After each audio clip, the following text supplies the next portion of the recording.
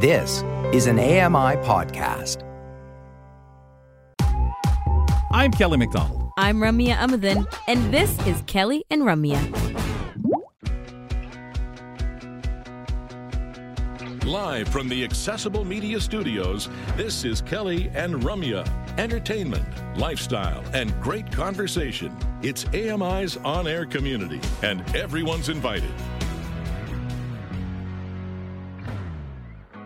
4 p.m. Eastern. I'm Ramya Amadin in Toronto at AMI Studios, and Kelly McDonald joins me from London, Ontario, all the way over there, just a little west of us. And I'm having a great time just preparing for the show, getting back in the vibes again. It's our second day on AMI TV. And of course, all of you joining us on AMI Audio, we appreciate everyone being here with us. Kelly, how's it going for you today?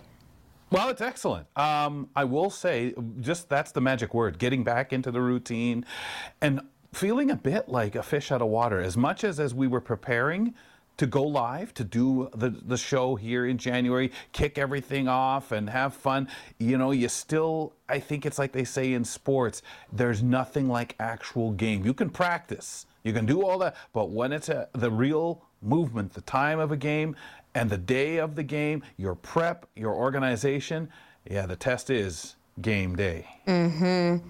And with game day, we still have lots of, different things going on that we're getting settled into, understanding, learning about, making into regular practice, right? So we're doing it, but we're doing it together. So, Kels, maybe we can start telling people what's going on today's edition of Kelly and Ramya. Certainly. Here's what's coming up, folks. Sometimes our animal friends are amazing, impressing us with physical or mental skills that we didn't even know they had. Vet Danielle Johnkind joins us to share some amazing animal stories.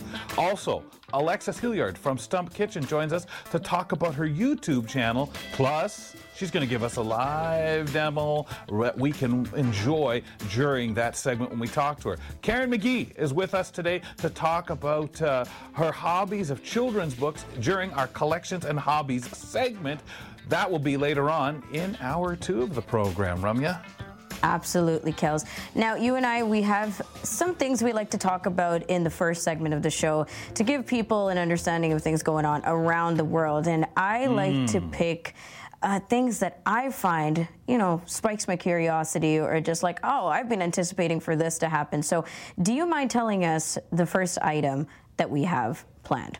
No big surprise, ladies and gentlemen, because this is something that she is always fascinated about. It's the royals, folks. Prince Harry's new book is on sale worldwide after weeks of hype. James Lawman, he reports outside Buckingham Palace. Prince Harry's memoir, Spare, it is out today. Now, this book was released early by accident in Spain, and so all kinds of excerpts have been making headlines over the last few days, but now finally you can get the book in its totality. I think it's going to be a big seller. There were bookshops here in London that are open at midnight to meet demand. Wow. Unbelievable, Ramya. It really is pretty amazing. And when you look at the memoir itself, Harry talks about the grief of losing his mother, yes, Princess Diana, of course, and he also recounts disputes with his brother, Prince William, and accuses members of the royal family of, leaking stories to the press, folks. Now, it's not timely because, of course, this has been highly anticipated, I'd say all of 2022 since we started hearing about Spare, about Prince Harry and everything that he wants to share with the public. But I think that every time we hear about it, Kels, we hear a little bit more of that juice, right? So, First we started hearing about the alleged physical violence that Prince William was putting on Prince Harry, and then now we're talking about Prince Harry's mother. Of course, we don't even know what else is in there, but the ghostwriting, does anybody catch that? The ghostwritten memoir, did we know anything about it being labeled this way before it came out? I don't know. This is the first time I'm hearing about it, but Royals fan or not, I really enjoy reading memoirs, so I am curious about this. And this is, of course, following the Netflix special on Harry and Meghan, and that was followed after the Oprah Winfrey interview with Meghan and Harry. So there's a lot going on for people who want to learn more, but I'd say a lot going on for the royals overall. Yeah, for sure. And it kind of makes us get centered on, folks, they're average people with average problems. Well, okay, they're royals, so they're way above average because we'll make anything out of anything going on. Ramya, you also wanted to point out about the return of something pretty interesting too. A major Hollywood award show returns tonight, following quite a bit of controversy. After being in the penalty box for over a year over allegations of shady financial dealings and a lack of diversity among members, the Golden Globes back on TV tonight. Just tell me what I've done to you. On the film side, Colin Farrell's quirky dramedy, The Banshees of Inisherin, up for the most awards, 8. Followed by the mind-bending multiverse thriller Everything Everywhere All at Once with 6. Welcome back, dorks! ABC's Abbott Elementary is the most nominated TV show. And be on the lookout for soggy stars. It might be a rainy but tinted red carpet. The Golden Globes air tonight on NBC. Jason Nathanson, ABC News. Now, the only one, thanks, Jason. The only one that I am even really remotely aware of here in this list is Abbott Elementary, and that's because my brother says that I would love the show. I need to watch it. I'm going down the list of things that he has recommended me that I can't not watch. But anything else, Kelly, that's you recollect from this one? Not really. I mean, nothing. I mean, I'm like you about Abbott. I've heard. Tremendous piece of work. I don't know where I heard that from. We may have all been in a group conversation about it. You know, it's the darn sports guys is too busy watching sports and letting the world go by. You know, miss out on all these great shows. Yeah, no, of course. I mean, I'm curious about how much impact, like when we say 5 years from now, what is something like the Golden Globes even going to feel like for us? Is it even going to make that impact that way it did 10 years ago, 20 years ago? All right, well, we'll keep posted on that, but also taking a 2-minute break, and then we'll keep posted on some amazing animals out there. Dr. Danielle Johnkind, our veterinarian, joins us every Tuesday for Ask a Vet. This is Kelly and Ramya.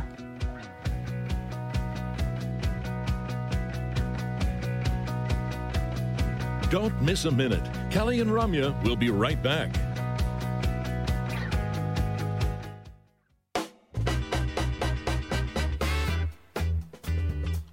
It's so nice to have a co-host that you can lean on. A co-host as amazing as Kelly McDonald, who's just absolutely there to pick up the pieces, you know, to hand me the virtual cup when I need a drink of water. So, Kels, it's so nice to have you around. Thank you for the support day in and day out. Tough segment 1, was it? Not with you. Not with you around, my friend. Don't you love technology? It's just our best friend. Yes. Oh, my gosh. I know. We've been saying it all day and forever that technology is great when it works, but it really is a test on the tech and the co-host. So thank you.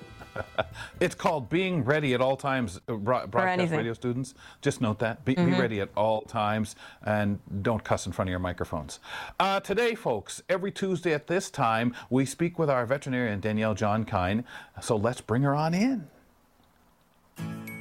Whether they provide us with companionship, an income, food, or serve a critical role in the ecosystems that support us, animals are vital to human health. Have fun with us as we learn about animal-related topics and about the amazing bond we share with our animal friends. So we welcome Danielle. Happy New Year. And of course, to begin the year, what an interesting discussion today she's unfolding for us. Sometimes our animal friends are pretty amazing, impressing us with physical or mental skills that we didn't even know they had. Sometimes they're funny, giving us a good laugh when we need one, right? I certainly know Ramya's puppy pal out there gives us a lot as he co-hosts sometimes.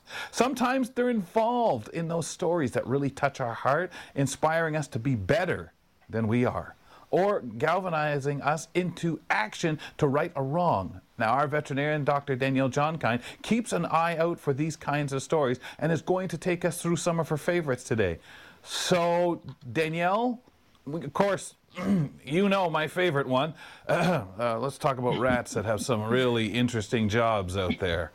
Well, I had to put this one in there for you, Kelly, because I know how much you love rats.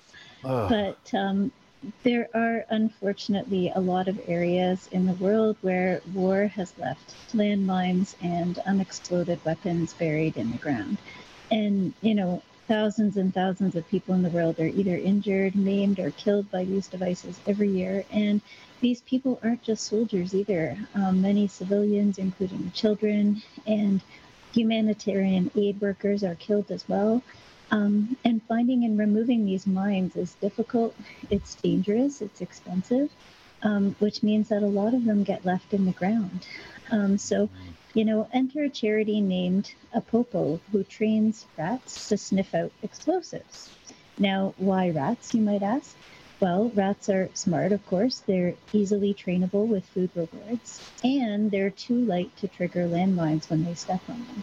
So they can search an area the size of a tennis court in 20 minutes if they're trained properly.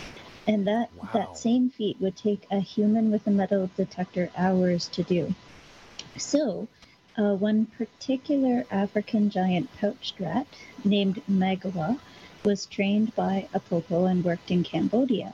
And in his 5-year working career, Magawa successfully discovered 71 landmines and many more unexploded devices. When he was 4 years into his working career, he actually received a gold medal from the UK-based organization called PDSA for his work, and he's the only rat to ever receive one. And the Apopo website said that by the time Magawa received his medal, he had cleared the equivalent of 20 football, possibly what we would call soccer, fields of land of explosive devices. And I was totally, pardon the pun, blown away. That's like, wow.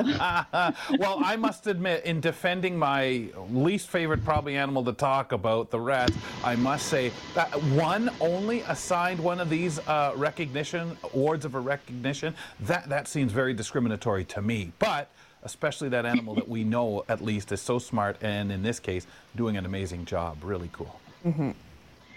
Yes, very much so. And the second story I have for you guys today was actually one that that CBC aired. I think people can learn a lot about acceptance from this particular story. So there's a not-for-profit marine mammal research group from Tadoussac in Quebec, and they're dedicated to studying and conserving whales in the St. Lawrence River. And they happen to be filming drone footage of beluga whales when they made an amazing discovery, and they found a narwhal. Now, narwhals are occasionally observed in the St. Lawrence, but are usually found over 1,000 kilometers north of there in waters in the Arctic. And what was amazing about this narwhal was not just where it was found, but who it was found with, and that it was swimming along with a pod of beluga whales. The researchers were able to determine that the narwhal was an adolescent male who was apparently just hanging out with a pod of adolescent male belugas. And he was filmed with them for 3 years in a row, indicating this wasn't just a random or a temporary event. Not much, of course, is known about how the two species interact with each other, but the drone footage suggests that the narwhal was behaving as if he was just part of the group. Wow. And, belugas will communicate with each other with clicks and whistles like narwhals do, but we don't really even know if they speak the same quote-unquote language or if they can even understand each other's communications. But, I'd hazard a guess it must be possible for them to learn to communicate with each other if a pod of belugas would just kind of adopt this narwhal as one of their own. I thought that was a really cool story. Yeah. I wonder if he got caught up in the pod somewhere else before it got to the Gulf, and because you'd think the water alone would be too warm for him. Yeah, I will confess that marine mammal biology is not my strength. I don't provide veterinary care for marine mammals, but, I think that, there would be other people in my field with that specialty who, would be able to answer that question, but that's not me. Well, we talk a lot about unlikely friends, right? And this is cool because it's unlikely friends, but all the way in the water, which we never think about that, really. But, Yes, and and we have to think, we're not the only, organisms that form bonds with other species. I mean, it's really amazing. It shouldn't be as surprising to us as it is, but I guess it is. Yeah, but I never knew bees could count either. And that is very true, because animals are smarter than we think. So believe it or not, but there was a study published in April of 2022. in the journal Frontiers in Ecology and Evolution. And they were able to show that bees can be taught to distinguish odd numbers from even ones. Now, on the surface, this doesn't seem to be all that impressive until you consider that the concept of odd versus even is an abstract concept. So, we know very little about the capacity of other members of the animal kingdom to understand abstract concepts, particularly insects. So you might also wonder why anyone might be interested in studying something like this, beyond that it's really super cool that bees can do this. But, discovering how less complex brains can manage tasks like this, can provide insights into evolution. And, they may be able to take some of those concepts and help advance technology, in order to train things like artificial intelligence. So, you would think this study wouldn't be all that important, but in some ways it might turn out to be, really important in its own right, Not to mention, that's just cool that bees are awesome. It is. And yeah, exactly. Bees are awesome. And sadly, like all the things we have to talk about more recently about bees and becoming endangered and all these other things, it's nice to continually talk about how cool they are. Now, yes. We, of course, wouldn't be able to have a fulfilling segment about amazing animals if we don't continue sparking our curiosities about what else dogs are doing out there. Yes, well, dogs are being trained to help to save wildlife, believe it or not. So, we all know that poaching of wildlife, like elephant tusks, rhino horn, and bushmeat, is a huge concern, especially in Africa when it comes to conserving vulnerable species. While solving the problem of poaching, of course, involves a lot of different strategies. One aspect of it is catching the people who are doing it and getting poached wildlife products destroyed before they can be sold for profit. And one big help in this fight is coming from an unexpected ally, so dogs. Of course, dogs can be trained to sniff out caches of guns, bushmeat, and rhino horn hidden in the wilderness, in buildings, and in vehicles, so officials can seize them. They can also be trained to track the humans that put the illegal stuff there in the first place, which can lead to arrests. So an organization called Dogs for Wildlife breeds and trains dogs for these jobs. And they now apparently have 12 dogs out in the field across the southern part of Africa. And the help these dogs are giving the anti-poaching strategies in the place, of course, has reportedly contributed to a major reduction in poaching, which is really amazing. Amazing. I knew she'd have something to say about the dog, so I wanted to give her room there to come on in and comment on her best friend, who should start barking at home loud enough to hear at the AMI studio in Toronto anytime now. Anytime. Danielle, let's take care of the scary wildlife. Jobs for cats, maybe? Sure. So have you ever heard the expression, it's not the size of the dog in the fight, it's the size of the fight in the dog that matters? This is something that I've heard many people say to me. Well, it suggests that attitude is everything, of course, and cats, as we all know, have plenty of that. If you don't live or work with cats and you need proof, you can check out videos online of angry cats putting the run on potentially scary wild animals that approach them. For example, there's a man who lives in British Columbia by the name of Gary, and he went out his door one day in June to find a black bear in his yard. Between him and the bear was his cat, Tigger, and he filmed their encounter. And on the video, you can hear him trying to call his angry cat and saying, "Tigger, come back, Tigger." He needn't have worried, though, because Tigger arched his back, poofed out his tail, and began stalking slowly toward the bear, which, was a clear threat display. And unbelievably, considering the size difference between them, the bear decided that caution was definitely in order and ran away from the cat. It's all in the cat meow, growl, whatever you call it, that wow. When they get doing that, it sounds like someone tuning up a guitar versus the nice little... Well, in all the ways that I've heard how to get bears to get away from you, I never heard put your cat on them, but now we know. Well, and I wouldn't recommend that, because I don't think every cat is going to do that, to be honest, for your cat's safety. Yeah. But if it just happens that your cat, happens to run into it through no fault of yours. Instincts, right? Wow. That's right. And another cat with scary catitude, went even more viral down in Louisiana. His name is Muggsy, and his people run an alligator boat tour business. And Muggsy has become something of an internet celebrity because he defends his turf from the pesky alligators in the water.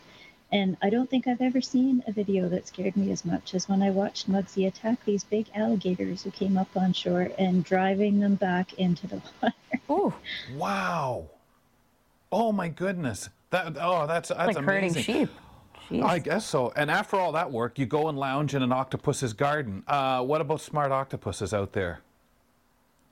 Well, octopuses are amazing animals that live in the sea, but apparently they're also extremely smart too. If you have any doubts about that, you can check out a documentary called My Octopus Teacher on Netflix. And this is an amazing story about a filmmaker who is struggling with some mental health issues, who ends up diving in the ocean and develops this relationship with a wild octopus.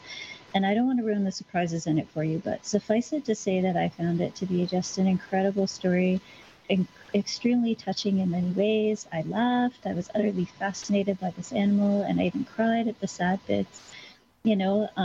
Another really fun thing for octopus fans is Octolab TV, which rescues octopus from fighting fishing catches, and gives them a home.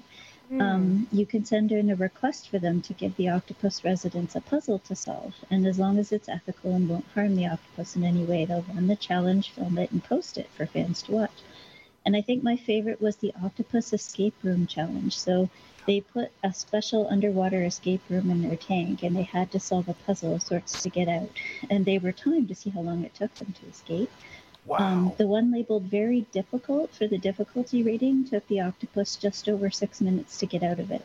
Now, I remember trying an escape room myself once. Me too. And we had an hour to get out, and I had 5 people helping me, and I never made it out. Same. Well, I'll tell you what, Danielle, we'll give you a whole week to get back here and carry on and with your wonderful segment that we enjoy every week at this time, Danielle Johnkind, weekly, right here for Ask a Veterinarian on Kelly and Ramya. Thanks. Unbelievable. Escape room in 6 minutes. Talk about some smart octopus. Coming up next, after a quick 2-minute break, we're talking to Saul, who's a real estate agent from eXp Realty. He's explaining the necessary steps with purchasing and selling a home. We'll be right back on Kelly and Ramya. Stick around and learn something new. Kelly and Ramya return with more in a moment.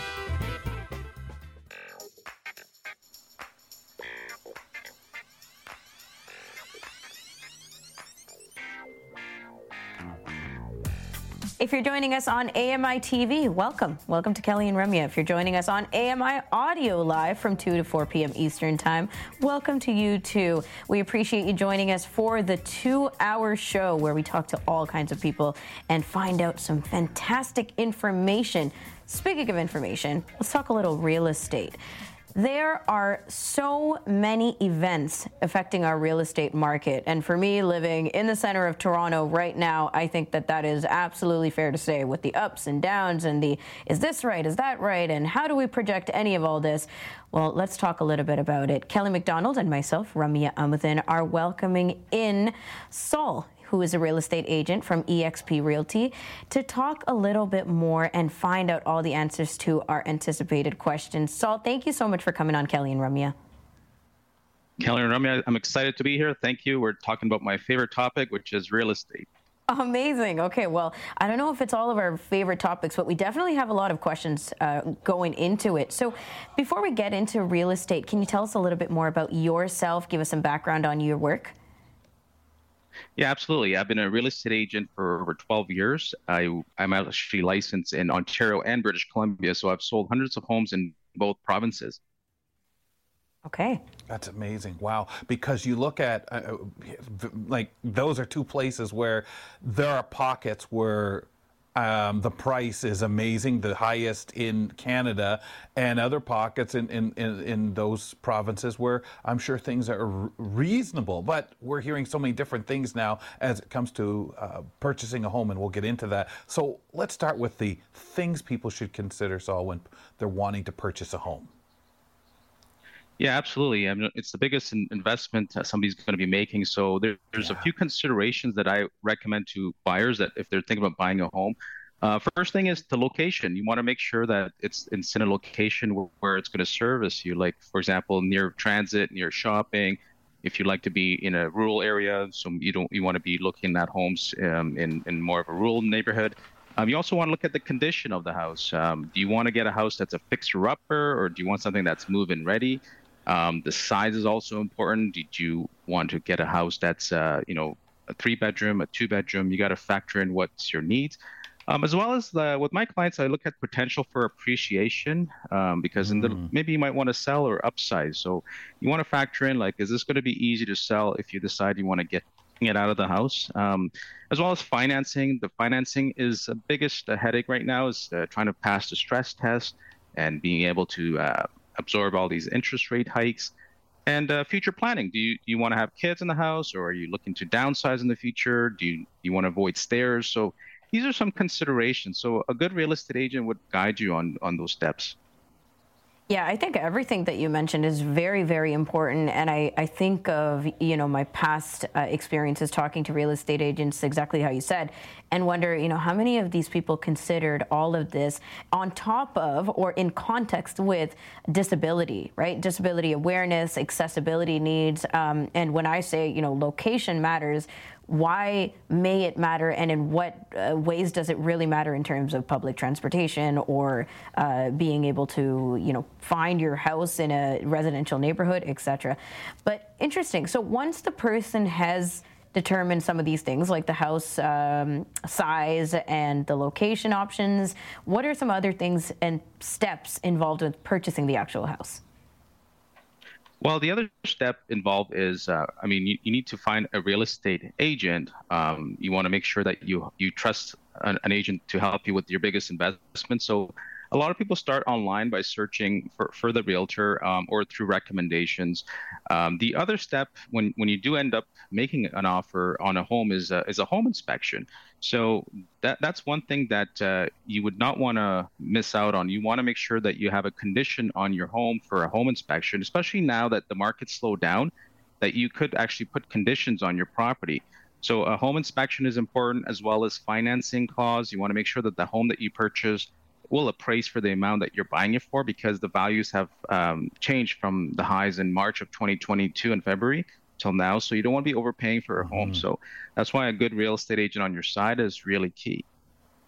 So before we get to the inspection, because I want to follow up on that, tell me, is there, when you talk to people about homes or recommend, go look around, see what you're interested, see what you need, see what you want, is there that list that real estate folks will point to and say, check that out, because you will notice that increases the value of a house, i.e. the price of a house, such as is a multi-storied building?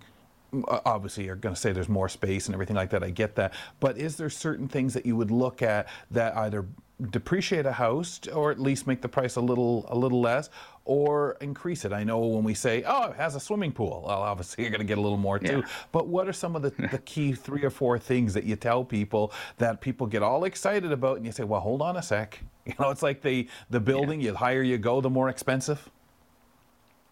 Yeah, exactly, Kelly. So I guess what you're referring to, is what are the things that you should look at if you're buying a home? As far as in a house itself, I always recommend make sure that it has enough washrooms in the home. Usually people like to have an ensuite bathroom in the house. That helps as far as resale value and appreciation. As far as a basement, now that the government has introduced, the Ontario government, the Bill 23, which allows you to build a secondary suite. So that's another potential. If you have a basement, you could definitely look at legalizing it. Or even in the backyard, if you have enough space, you can even put a coach home or a lane house in the back. So it provides it provides additional income. So these are things. The rest you could probably modify, like the flooring, the carpets, renovating the bathrooms. I'm hoping that answers your question there, Kelly. Yeah. I just wondered, is it that kind of thing you warn people with, or say, hey, here, go and look, and you'll get an idea how much more it's going to cost? What steps are involved in that home inspection, and why is it so important to have it done? Oh, absolutely. Yeah. Home inspection. You find a home inspector, you put a condition in there to get that inspected. It's important to get that done because the inspector will look at the outside of the house first. So they'll look at the roof, the foundation. see if the house is not sloping or anything like that. Then they go inside the house and they check things like mold in the attic. That's really important because most homeowners that are selling, they don't really go up in their attic, so they don't really know what's in there. So I've had inspectors go up there and find mold inside the roof sheeting. So that's really important thing to want to have an inspector inspect. Behind the bathroom tiles, there's always sometimes mold that you can find. An inspector finds any moisture behind the walls. They look at the electrical system to make sure that there's nothing funny about it. The plumbing to make sure there's no leaks. The roof I mentioned as well. So yeah, these are the main things that the inspector will draw up. It'll actually highlight all the necessary items that need to be addressed, and it could be also a bargaining tool. So if you did find something in the home inspection that needs to be addressed, you can ask the seller to do it or get a reduction in the price. So it is a small fee compared to what you're going to be buying. You're buying $1 million or whatever price you pay, but it's a very small percentage. And typically, home inspections cost around $400 to $600. So it's not too expensive. But if you're buying in a rural area, then you want to get a specialized inspector that knows about wells and septics and water quality. So that's a different type of inspector for that. So is anybody holding us to an inspection? Is it technically mandatory? Do we need to be able to provide, as buyers, by the way, we're going to get into selling soon, but as buyers, are we, if you don't get an inspection done, is it just on you, your cards to play? Well, unfortunately, yes. The government has not made it mandatory yet to do a home inspection. But I would suggest, if the buyers definitely consider doing that. Also, the real estate agent should advise the buyers to make sure that they do get an inspection. In other provinces, like in British Columbia, they just recently introduced a 3-day cooling period. So that hasn't come to Ontario yet, but that gives the buyers time to back out of the deal within 3 days. So that might come to Ontario. But right now, if you don't get an inspection done, you're just opening yourself up to expensive surprise later on. Yeah, it sounds very scary to kind of leap into it without an inspection. So what steps, let's flip it a little, what steps are involved when it comes to selling a home? Absolutely, yes. Selling a home is very stressful, first of all. So it is not an easy process. It's complex. But what I recommend is for my sellers or whoever's thinking about selling is, first of all, just get the house ready. Get the house looking at its best. Start by decluttering. And before that, actually, you should figure out who you're going to be hiring. So maybe get a couple of real estate agents to come in and evaluate the home. It's usually free to get a free evaluation. They will give you tips and tricks on what to do and, most importantly, what not to do to your home to get it sold for the most amount of money. So some people tend to do extra renovations or paint the color of the walls incorrectly when they should actually get advice from a real estate agent. And then, we bring in the stagers. They give you a free consultation. Not free, but sometimes it's included in the package with the commissions. And then, you list your home for sale. You allow showings. They come through the house. What we actually do is we even do a pre-inspection of the home. So when I list the home, I get my home inspector to make sure there's no hidden defects in the property that we need to be aware of. So we basically want to nip it in the butt in the beginning to make sure that there's no mold in the attic. Everything is going correctly with electrical, plumbing. There's no leaks or any moisture problems. So that'll hinder the sale. So you want to make sure that when a buyer buys your property, they're going to probably put a condition on there for inspection. You don't want them to walk away because of a small thing that could have been fixed prior to listing the home. Right. Yeah, you allow showings. Yeah, and then after that, you're going to be negotiating the offer with the buyers. You have the move-out date, and it's basically those are main steps of finding a home. And you want to make sure you get at least, hopefully 60 to 90 days time to find a place as well. So that's important to negotiate in your contract. Yeah. Saul, is there a time that is best to put a home on the market? Well, yeah, that's a good question there, Kelly. It's typically, historically, spring and summer is the best time to put the house on the market because it shows its best. It's warmer weather. Most families want to be looking at homes in the spring and moving in 60 to 90 days in the summer, just before school starts. But every situation is different. So if you had to move because of a job, then you got to list it any time. Although the summer and spring is the best time. So I would say, between middle of January till about May is when things are heating up. There's going to be more buyers. There's going to be a quicker sale of your home. However, there's going to be more competition as well. So just be aware of that. But also, if you look at listing it in the fall season, that's the second best time. That's when a little bit less competition, so your home will stand out a little bit more. But I've sold homes all year round, so it really depends. There's always death, divorce, job relocations, upsizing, downsizing. So that's hopefully that answers your question. Mm-hmm. And we don't have too much time yet, Saul, but any quick thoughts on the new home vacancy tax and how that's affecting houses and sales?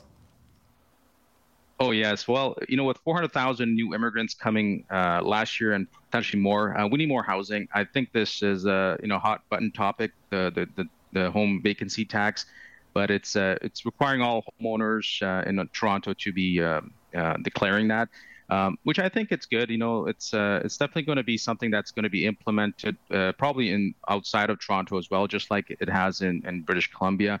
There is a penalty if you are not exempt from this, which is 1% of your current value assessment. So I think overall it's going to be something that is controversial, but with all the new people coming in, there's got to be places for people to stay. It's not going to solve all of the problems with housing, but it'll definitely help a little bit. Yes, I hope it'll make a difference. Saul, thank you so much for joining us, for taking the time, and for answering all of our questions. Oh, you're welcome. Take care. Saul is a real estate agent from eXp Realty, which you can Google, eXp Realty, talking about the necessary steps for purchasing and selling a home. Taking a break and coming back with Alexis Hilliard from Stump Kitchen. This is Kelly and Ramya.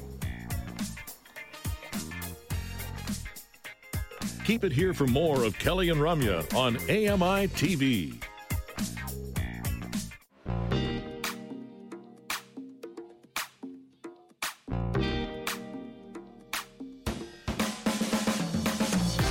This is Kelly and Ramya on AMI. Thanks for joining us. Kelly McDonald in London, Ontario. Ramya Amuthan here at AMI headquarters in Toronto with that nice set that I'm just getting comfortable in out here.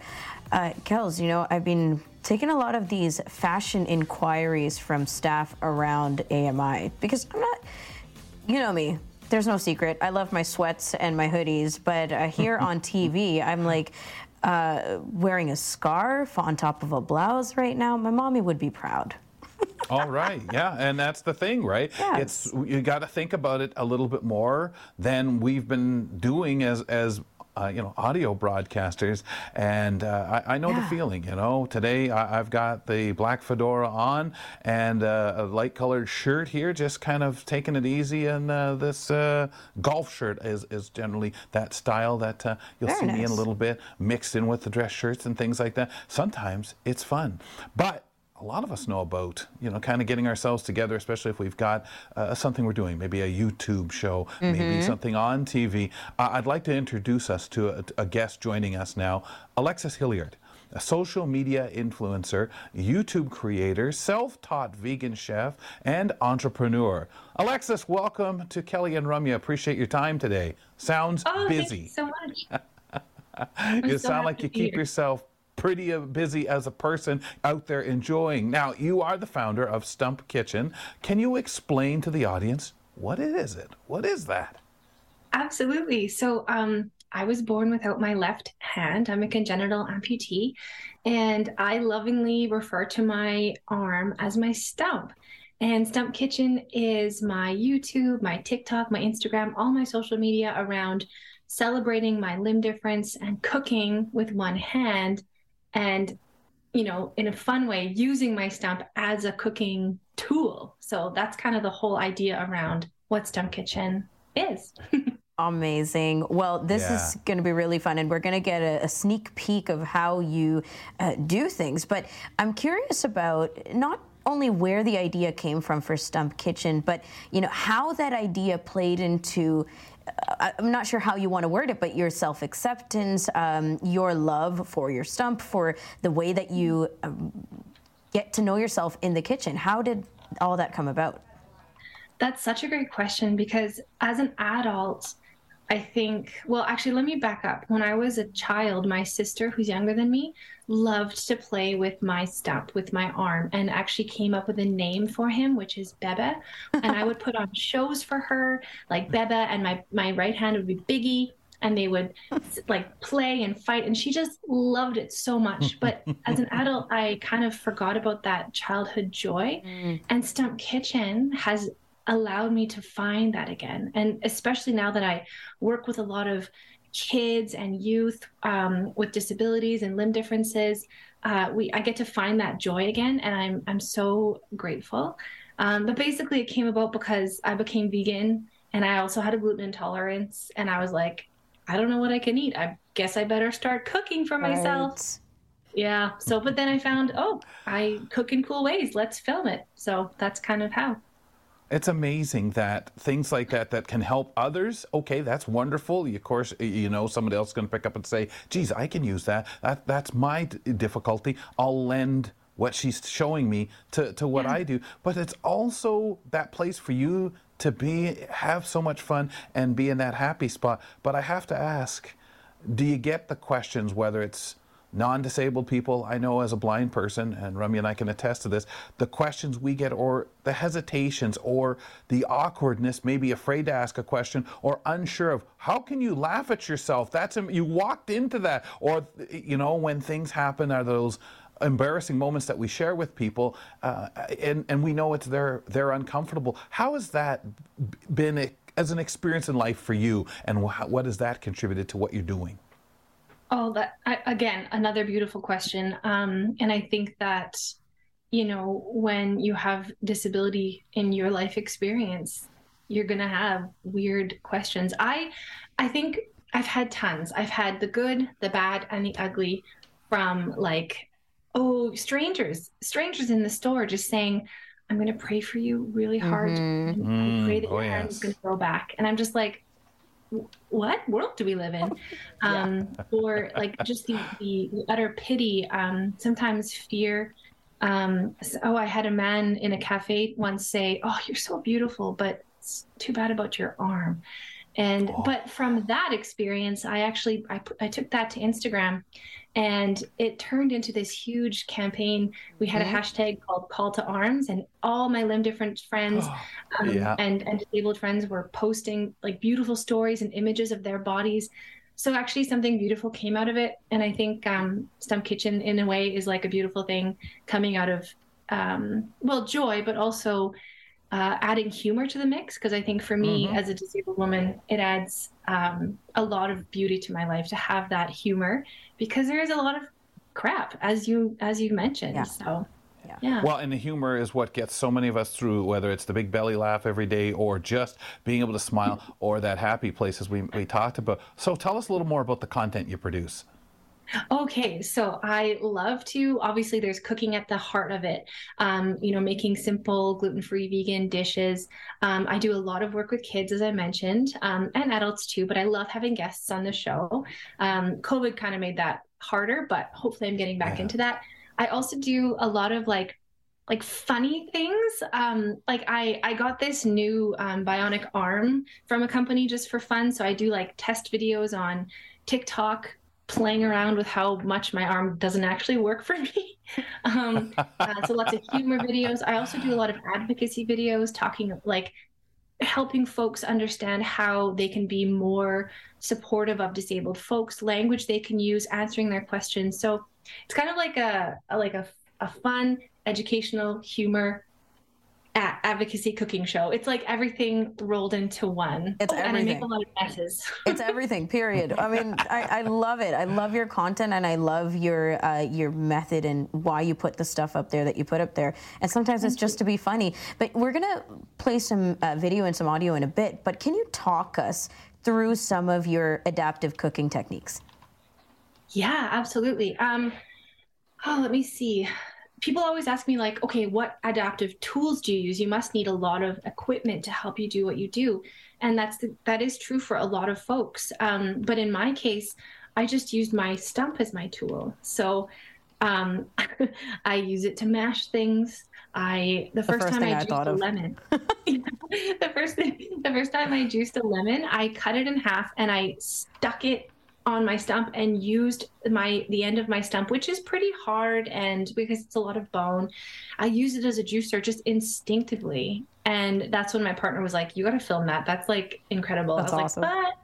So, what else? Yeah, just anything like a spatula to a masher, juicer, etc. Oh yeah, I love rolling. I was gonna ask. Lemons to kind of juice, get the juice capsules ready. Yeah, and like stick my stump in there. I love using it as a spatula for anything like waffles or pancakes, because like who wants to dirty another dish? You know? Like, why? Oh, I have this great technique that's being showed on screen. I call it the roll and peel, where I put a carrot down and I roll it on the cutting board with my stump as I peel it as I go, so I don't have to hold it. And then I just hold things in my elbow crook. And then I've gotten really good at holding like round vegetables like garlic or tomatoes on a cutting board so they don't fly away. That's one of the biggest kind of barriers for folks with limb differences. So I have this technique for really squishing things down, not tomatoes obviously, but really squishing them down so I can cut them properly, and using my stump, you know, to smash a clove of garlic works really, really well. And then after, you've got like beautiful smelling limbs. I love it when they smell like garlic and onions. I know people probably don't, but I love it. It makes me feel so proud of what I've done. So stays with you forever. The smell really of accomplishment. It keeps the vampires away. The perfume of success. Yeah, exactly. I think that's just amazing. Wow. Let's actually show a little of your work here. We have a clip here of you cooking with your friend and Stump Kitchen guest star Callie. Let's check out how you two mash potatoes. Oh, did you love it? All the colors? Yeah, we should put like the purples on top. It'll be like a little mini mountain rainbow. There we go. Looks so pretty. Do you know what we do next, Callie? Yeah, we smash them. Smash them like this. Yeah. Junior Stumps! Smashing heroes! Smash! Yeah! Sometimes your potatoes go flying when you smash them. Oh my God, that's amazing. Oh, that is having fun. That's for sure. Yeah, Callie was 8 in that clip, and she is 14 now, and we're still working together, and I just adore that kid. And after that day together, she just, like, we both just lit up like sunshine to be in each other's presence, because when you have someone that it shares a bit of your experience, you just feel so seen and loved, and I think we're going to be friends forever. Honestly, and that's why we love our allies. We love talking community here on the show, because it's true. When you can relate to someone, or like this, do something together, and just through that experience feel connected, it's so empowering. And also, we love your tips. Like everything that you that we've showcased here on B-Roll, but also that you talked us through is really, really fantastic. How much trial and error goes into your content? All of it is trial and error. Okay. Everything. Like you were talking earlier about like wearing sweatpants and stuff. Like that's what I did day one. I was like, okay, what do we do? It's like, oh, is this recipe going to work? I'm not really sure. But I knew I needed to be fully myself. Otherwise it wouldn't be fun. So I wear the sweatpants. I make a mess. I don't do things perfectly. I allow myself to make mistakes and try new things. So the trial and error is actually part of the whole show design. And it just makes it more accessible for me and my guests. It's awesome. I love the sounds too, like just the whole and the laughter. That's magic. So I've got to say, with using humor, which seems to help, does it, when you hear from your followers, do they like it? Do they really live for it? And how about people who have their own stump that, you know, say, listen, man, I'm learning so much from you, but mostly I'm learning how to laugh. Yes, all of that is so. I was really overwhelmed when you know, I put the first episode out 6 years ago now, and the comments started coming in from people and families being like, oh my gosh, my kid has an arm like you, and we're doing your smash technique, we're making cookies or whatever. Or you know, messages from people being like, you know, your show, like I used to hide my arm in my pocket all the time, and because of your show, I don't hide it anymore. And like that might sound like a small thing to some people, but like the daily stress of hiding a part of your body from the world. Oh God. Yeah. Is just awful, awful, awful. And so that was just like, oh my goodness. And also learning from other folks with limb differences and disabilities, like how do they do stuff? Like I've got a friend who's missing a leg and we've done some collaborations, and that whole process helped me figure out like, oh yeah, like you can actually do a whole recipe sitting down, depending on how you arrange your kitchen. And of course, like for wheelchair users, like that's really important. So it's been a huge give and take learning experience. And I just feel really lucky to be able to do it. Alexis, we feel lucky to be talking with you, and I really love that your approach is to just put it out there. Just put it all out there, and it's beautiful, it's a mess, it's amazing. Tell us where people can find you. Okay, they can find me on YouTube, TikTok, Instagram, Facebook, and Twitter. I'm really doing a lot of work on TikTok and Instagram and YouTube.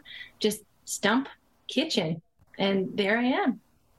Wow. Well, we appreciate you taking some time to join us here on the program. Good luck going forward. And it sounds, well, I think the best part of it is just keeping having fun.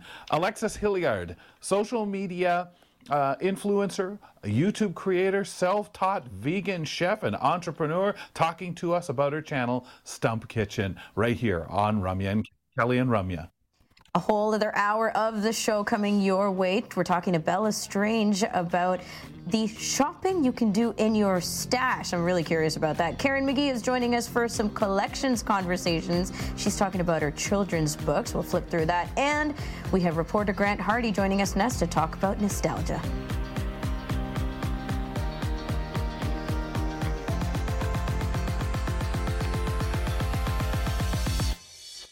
Keep it here for more of Kelly and Ramya on AMI TV.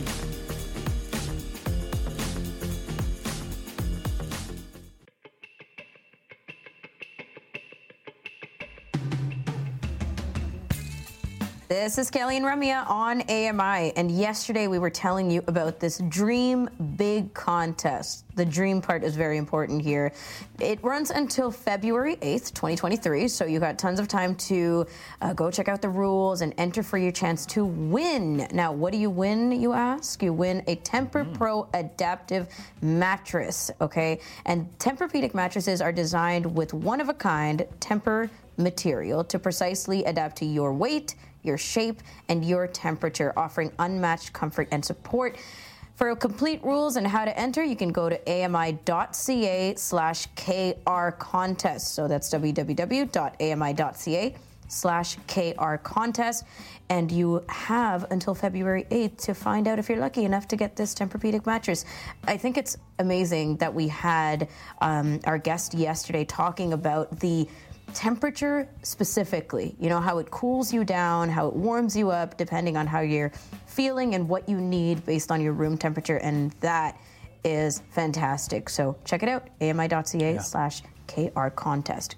Kelly? Good luck, folks. We can't do it. Also, no, we can't. I'm trying to figure out how much of a distance in family you have to be, you know, before affected, so all your family members aren't saying, what do you mean? Well, you can't enter either because you're related to Ramya. Yeah. I also want to mention, Ramya, that I'm here, of course, in London, Ontario. Behind me is the CN Tower over my left shoulder, and the skyline of Toronto in a grayish tint. So that's what's behind me, for those wondering. And I'm just sitting at a little table here in my office chair, raring to go as we begin the second hour. Would you share with people what your background and what your surroundings are over there in Toronto? Absolutely. So I am at the physical set here in Toronto at AMI headquarters, and I'm sitting behind a white oblong desk. It's in the shape of a very long surfboard. And behind me is the whole set. Well, part of it is the curtain with the Toronto skyline on it, and then there are also some physical, tall, lit pillars in purple and white, because those are the Kelly and Ramya colors. So that's where we are. Okay, so we have back on our friend Grant Hardy. He's a reporter in Vancouver, and we're going to talk about something really curious and interesting to me. In our ultra-visual world, a picture, we know, is worth 1,000 words. For every vacation or friendship or romance or celebration, people snap photos everywhere to document their journeys through life, Kels.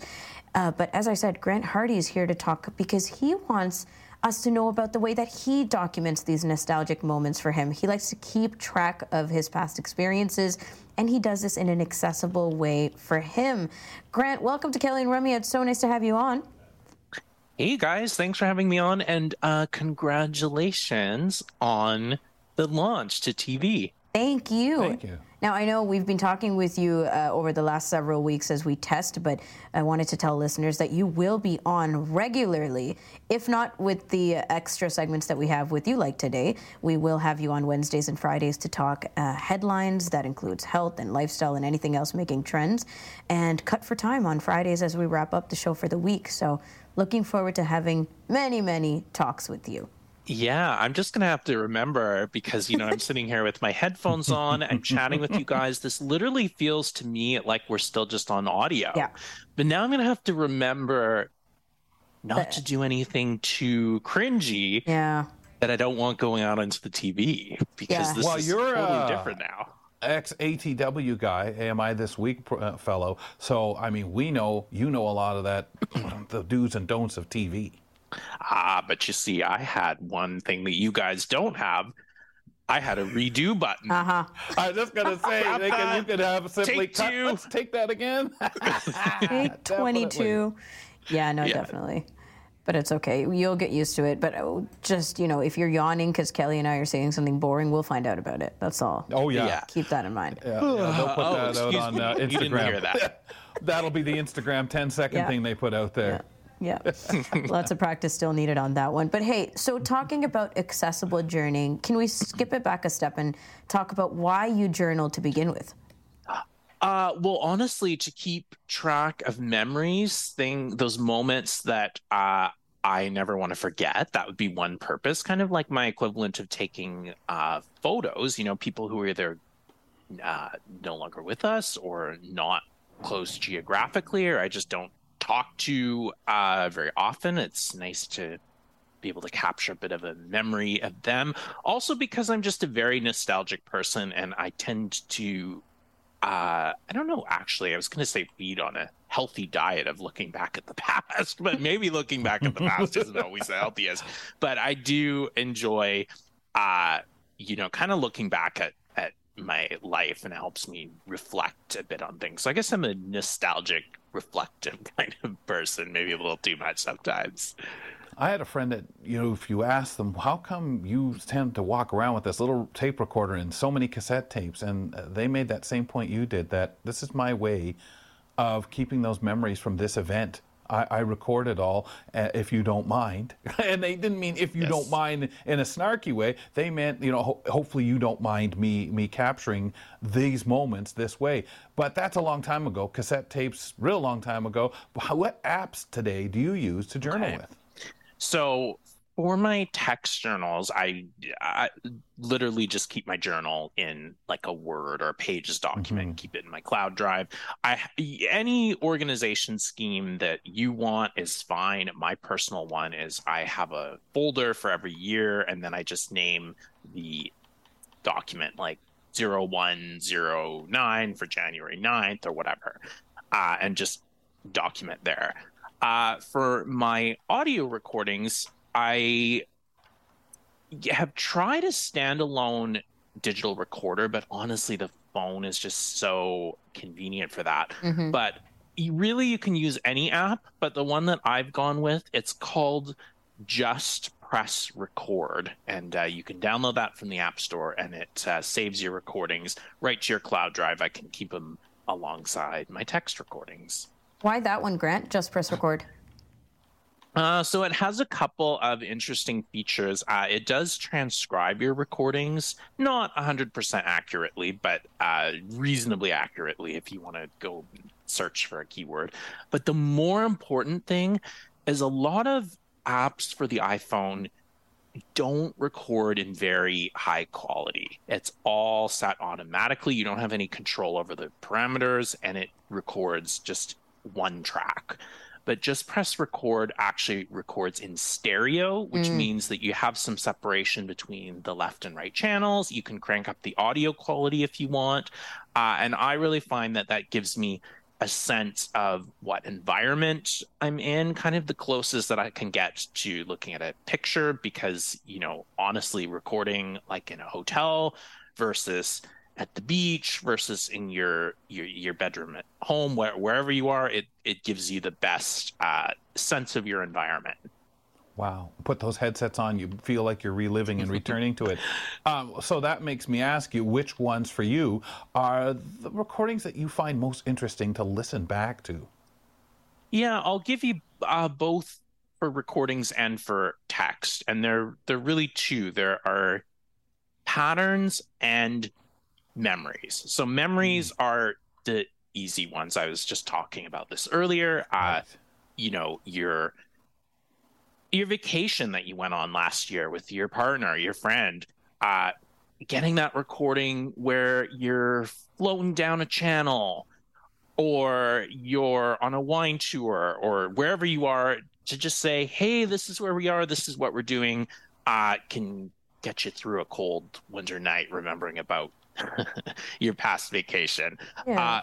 Patterns are an interesting one for me because I find that it's an interesting way of using journals to move forward. So if you have a pattern of, for example, like worrying about certain things or certain problems keep coming up, and maybe you figure out how you resolve those problems, or just certain things that you didn't think you would enjoy that you ended up enjoying, whatever it is, it's an interesting way to like go back and be like, hey, this thing that I worried about for so long actually wasn't that bad after all. Mm-hmm. So for me, I think everyone is going to differ, but patterns are really a thing for me. And also just those normal things too, those normal days where you're just doing everyday things. It's kind of fun to reflect, like, oh, this is what my life was, 10 years ago when I was in college. I know. I'm interested in that you use the word patterns to describe this, right? To kind of be like, oh, I've been harking about this for years, and maybe it's time to move along. But it's true, because you're really writing down, especially if you're doing, feeling journaling or a stream of consciousnesses, you're really writing down how you're feeling at the moment, right? And going over that and reflecting later it can be very, very powerful. Yeah, that's the idea. It definitely can be for me. Again, I know everybody is different, but like, as someone who deals with some anxiety and some worries, et cetera, it's kind of a neat way for me to look back and be like, oh, this actually was not bad. How can I take this kind of lesson forward? Or even the opposite, right? Like that was a very difficult time in my life, and I was able to go over it, and come over that hump. Last question. Do you take photos as well, Grant? Yeah, absolutely. So, I mean, I'm just going to say this. I think everybody who should take photos. If you can get something like Ira to snap them for you, or a friend or family member, or just do your best. They can be kind of cool too. You never know. Maybe one day I'll be able to see them. But also things like the live photos, the photos with motion where you press and hold and it moves. There's actually some audio that comes along with that too. It's a really fun thing to go through with friends and family as well, to see those photos. You can label and tag them as well, so that you're looking back and you can see what the photos are. And also, it sounds a little bit silly, but I do find some of the artificial intelligence features where you get people detection, face detection, objects. You know what? Like, is it the same? Absolutely not. But it does give you a little bit of a sense of what your photo album is all about. It definitely does. And if you're terrible like me at organizing photos, just all the kind of AI support that you get, at least from Apple, just type in dog and everything that they think there's a dog in will come up. So amazing. Grant, thank you. This is very insightful. Reporter Grant Hardy joining us from Vancouver and talking about how he journals in an accessible way. Take notes. After the break, we're talking to Bella Strange about makeup tips and skincare. We'll be back on Kelly and Ramya.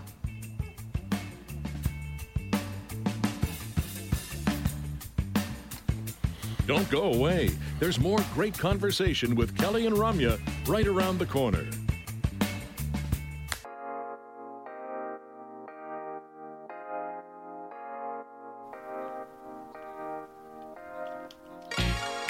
You can catch The Pulse, which is a great show on AMI Audio, as well as available on YouTube as a video podcast, this Thursday at 1:30 p.m. Eastern, 10:30 a.m. Pacific on AMI Audio.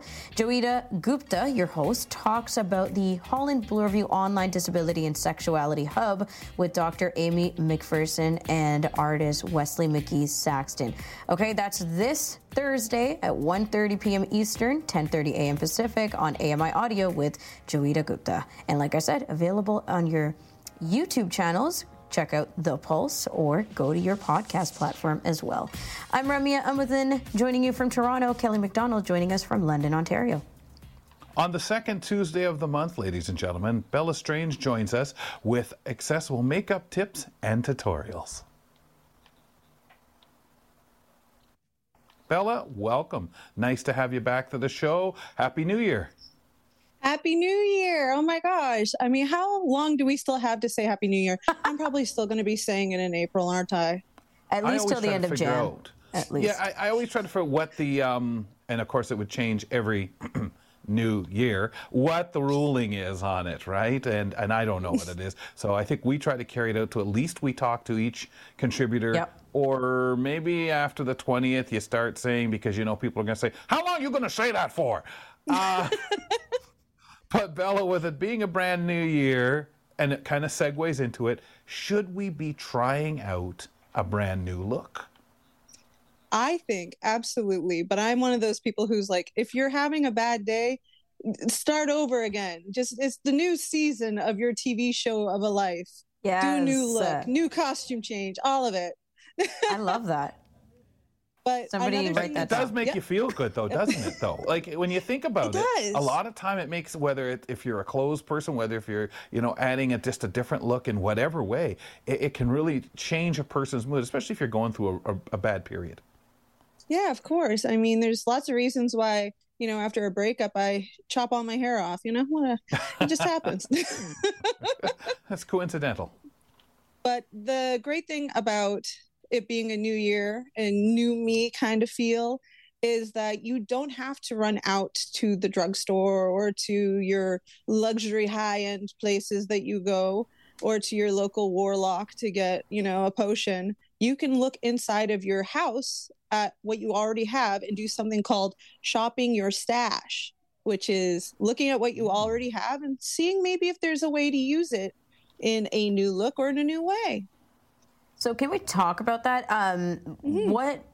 What should we be looking for? Like what in our house? Because I'm thinking of purging. When you say look around your house, I'm like, yeah, what do I throw away? But you're talking about repurposing. Well, another great thing is if you should always check the expiry dates on certain things. Yeah. Like mascara, you're technically supposed to throw away every 3 months because, eye health, it's very, very important. But things like certain powders, as long as moisture has not gotten to it, you can keep those for a lot longer than you probably think. Mm-hmm. Just saying. Wow. But, I wonder how many people even think about it, shelf life. Yeah, and the great thing is there's websites out there that if you put in the information on the barcode, I believe it is, on whatever product you have, it'll tell you when it was made, like the day it was made or the batch it was made, and how long you have until it'll expire. Or if it's already expired, because God knows there's been so many times where I've taken a lipstick and been like, I've had this since the 8th grade. Should probably throw this out. Get it out of here. Might do a study on that and see what really goes wrong. Okay. Yeah. So if we're going to do that, kind of look around, what are some ways to multi-use a product? One of the things I love to multi-use is eyeshadows, because we know there's eyeshadows for every color, every finish, every texture. They don't just have to go on your eyes. I've used eyeshadows for highlighter. Like there's great like champagne-y, shimmery shades try them as a highlighter. Try them on the high points of your cheekbones. Try them on your eyes, obviously, but like the high points up where most people have eyebrows. I don't actually have eyebrows. I know it's a surprise. You can use them on your nose. And then you can also take those more warm reds, pinks, and try them as blush. You don't have to run out and buy a whole new blush. You can try out that eyeshadow. See if you like that color. If you do, you could always go out and get a blush later, but you got one right there. I feel like I'm always the one here talking about consistency, but I gotta ask. So eyeshadows, bring me up to speed here, because the last time I touched an eyeshadow, it was like kind of powdery, right? Like it's powder that is, it's not loose, but it's powdery still. So you got to use some of these brushes. Yeah. Does it have to be that way, first of all? And secondly, do you want to take us through like what kind of consistencies there are and how we could use them in these other ways on your face? Of course. So pressed eyeshadows are usually mica, talc, and those eyeshadow pigments pressed really, really, really hard with a binding agent, which is usually something, like glycerin, any sort of liquid. Alcohol is used a lot to press it and keep it together and bind it. Mm-hmm. Now, you'll find that certain more affordable brands might be a little more powdery than, say, the more expensive brands, but I have had expensive brands that have been powdery to the point where I felt like an 1800s woman in the bathroom. They are super powdery. But great things for using these eyeshadows. If you're using highlighters, if you're not into, something that's super blinding that you're going to see from space, you might want just a few shades lighter than your foundation color or your skin color. And that'll give you a realistic looking highlight, as if you have, these carved cheekbones. But sometimes you want to look like you came from the 90s and you went to Electric Circus. Mm-hmm. So you can use glitter. Glitter eyeshadows are great. Shimmery eyeshadows, metallic eyeshadows. All of those are great.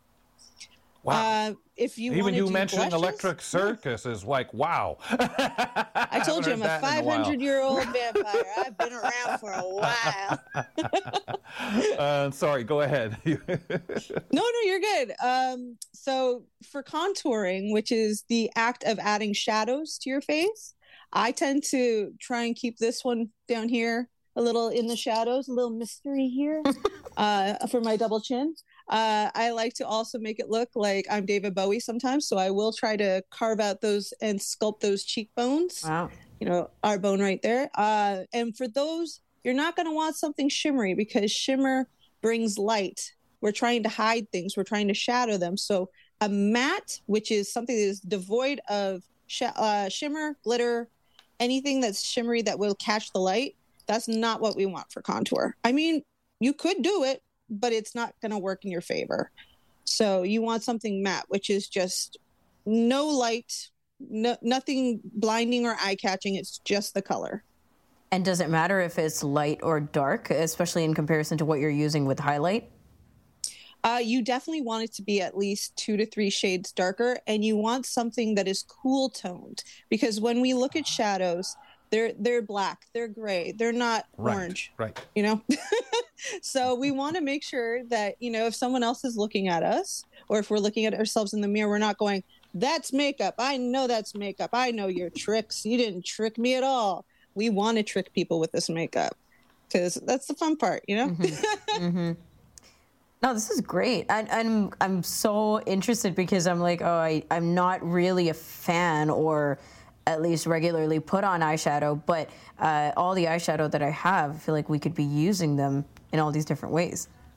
You can even mix them into a lip balm and make like a cool lipstick look. Like, I have used eyeshadows to make body paint for Halloween. I've used eyeshadows. Oh my goodness. I owe eyeshadow a lot. Wow. Yeah. What else can we be using?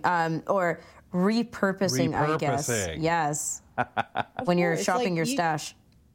Moisturizers, you can mix that into a foundation, and boom, you have a tinted moisturizer. You don't have to go out and get a BB cream. You don't have to go get a tinted moisturizer, because that's all it is a sheared down foundation suspended in a moisturizer. So if you got your foundation, you got your moisturizer, you're good. Just mix them together, try them out. You'll get a nice sheer wash of color. Nice. I love it. You talked about blush. Is there anything else? I mean, I know that people go out and buy highlight, buy contour, and things like that. Anything else you can use as blush? You can actually use lipstick for blush, but I would be careful to make sure it's not the long wear lipstick, like a liquid lipstick, because then you're probably going to have dots all over your face. And unless you're going for that sort of, I'm going to the AGO look, then that would be great. But you want something that you can kind of massage in, like a cream blush almost. So those sheerer lipsticks, those lip tints, those lip balms, your satiny lipsticks, those can actually work great as cream blushes. And just try it out. Make sure it doesn't stain first. So always check on the inside of your wrist. Put a little bit there. Look at it. Try to wash it off. If it doesn't come off, then you probably shouldn't be putting it on your cheeks. Unless you're, I don't know, going on a 24-hour sojourn into the woods and you needed blush. I don't know. Yeah, when you come out, you want to look interesting. Well, that's it. But it's fascinating when you talk about just being aware, like because of the little things we can get carried away, excited, and trying this kind of thing out, repurposing, like you say, it's almost like that professor, let's mix this up and trying something different, which is nothing wrong with it, right? Yeah, be a mad scientist. Yeah, just have fun with it. You already paid for it. You might as well see what you can get out of it, right? Like, try different things. And plus, if you're doing it at home, you don't have to walk out the door and be like, look what I did to my face. You can look at your face and go, I didn't like this look, and wash it right off. That's right. I have done that myself. Do it before you leave the house. You talked about expiry dates being an obvious and really crucial reason to actually throw away things. So are there other reasons? Like, I mean, I'm thinking if I don't like the way something feels, especially when it comes to lipstick, or mascara has been another one where I'm like, oh, this feels really thick on my eyelashes and I'm not loving it. Things like that, what would be another reason to be like, maybe it's time to drop this? Well, one of the great things is, especially if it's a newer product that you've just bought, a lot of places like Sephora, Shoppers Drug Mart, I believe also does it. You can go and return that makeup and get your money back. You do not have to keep it, but you can also give it to a friend. If maybe it doesn't work for you, it might work for them. I know I've given makeup away that, of course, is not expired to people like my friends, my family, and they love it. Everybody's different, right? So mascara that might feel gloopy and too wet on someone might be the perfect mascara for me. But checking for expiry dates, if it's not something that's brand new, is really crucial, because you do not want bacteria to start growing on it, because then you can get acne, you can get eye infections, you can get styes. It's the ugly part of beauty, which is what can happen when things go wrong. Yeah. So always, if it seems like, hey, I've had, like I said, this lipstick since the 8th grade, maybe I'm just going to keep it as a keepsake, put it in my makeup museum, as I call it, and it just never goes on my face ever again. Yeah, and understandable, and it is something, like you said, be wary, be careful, but have lots of fun. Bella, if people want to ask more questions, talk to you, how should they reach out to you? Of course. I have a Instagram at bella.strange.mua, stands for makeup artist. So feel free to write to me. I will answer any questions you need. I love helping people out. And I love being on the show. Thank you so much for having me on again. And I can't wait to see you guys again next month. You betcha. And we promise next month there will be none of this day for Happy you. February. Thanks a lot. We should keep it going. We'll do it anyway. It'll be an inside joke. Yeah, in August. Yeah. Yes, exactly. Bella, thanks a lot. We'll talk to you soon. All right. Have a great day, guys. Join Bella Strange on the second Tuesday of the month for, of course, makeup tutorials and tips. And today, full of a lot of that and how to repurpose, Ramya. Really cool. Always as well putting in a little bit of skincare into that, because as she said, the ugly side of makeup is if your skin is not happy with the way that the makeup is treating it. Taking another quick break, and coming up after that is our collection segment with Karen McGee. She's going to talk about her collection of children's books. She's got a ton of those. We'll find out more on Kelly and Ramya.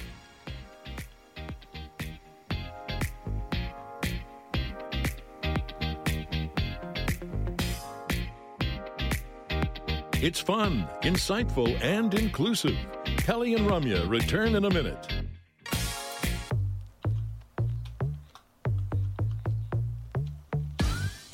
You know, we did say that we're not going to do New Year's resolutions. Okay, I don't think we said it on air yet, but I said I'm not going to do New Year's resolutions. Kelly, you?